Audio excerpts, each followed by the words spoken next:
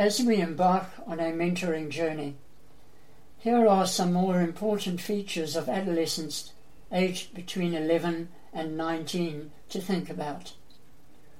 Peers are seen as more legitimate sources of authority than parents on matters of dress, hairstyle, smoking, alcohol, sex, drug taking, driving, money, fringe petty crime, music, films, technology, how late to stay out, and what to do at the weekend.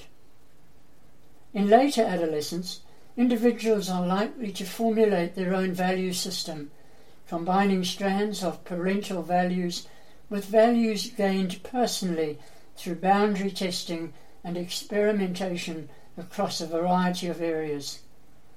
They become more comfortable with their new body and focus their energies on future issues such as vocational education and/or relationship commitments.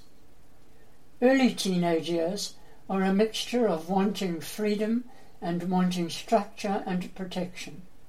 To develop into independent adults, teenagers are supposed to find adult activities and interests boring. 88% of teenagers say they like their parents and expect them to nag at times, as nagging shows love and caring.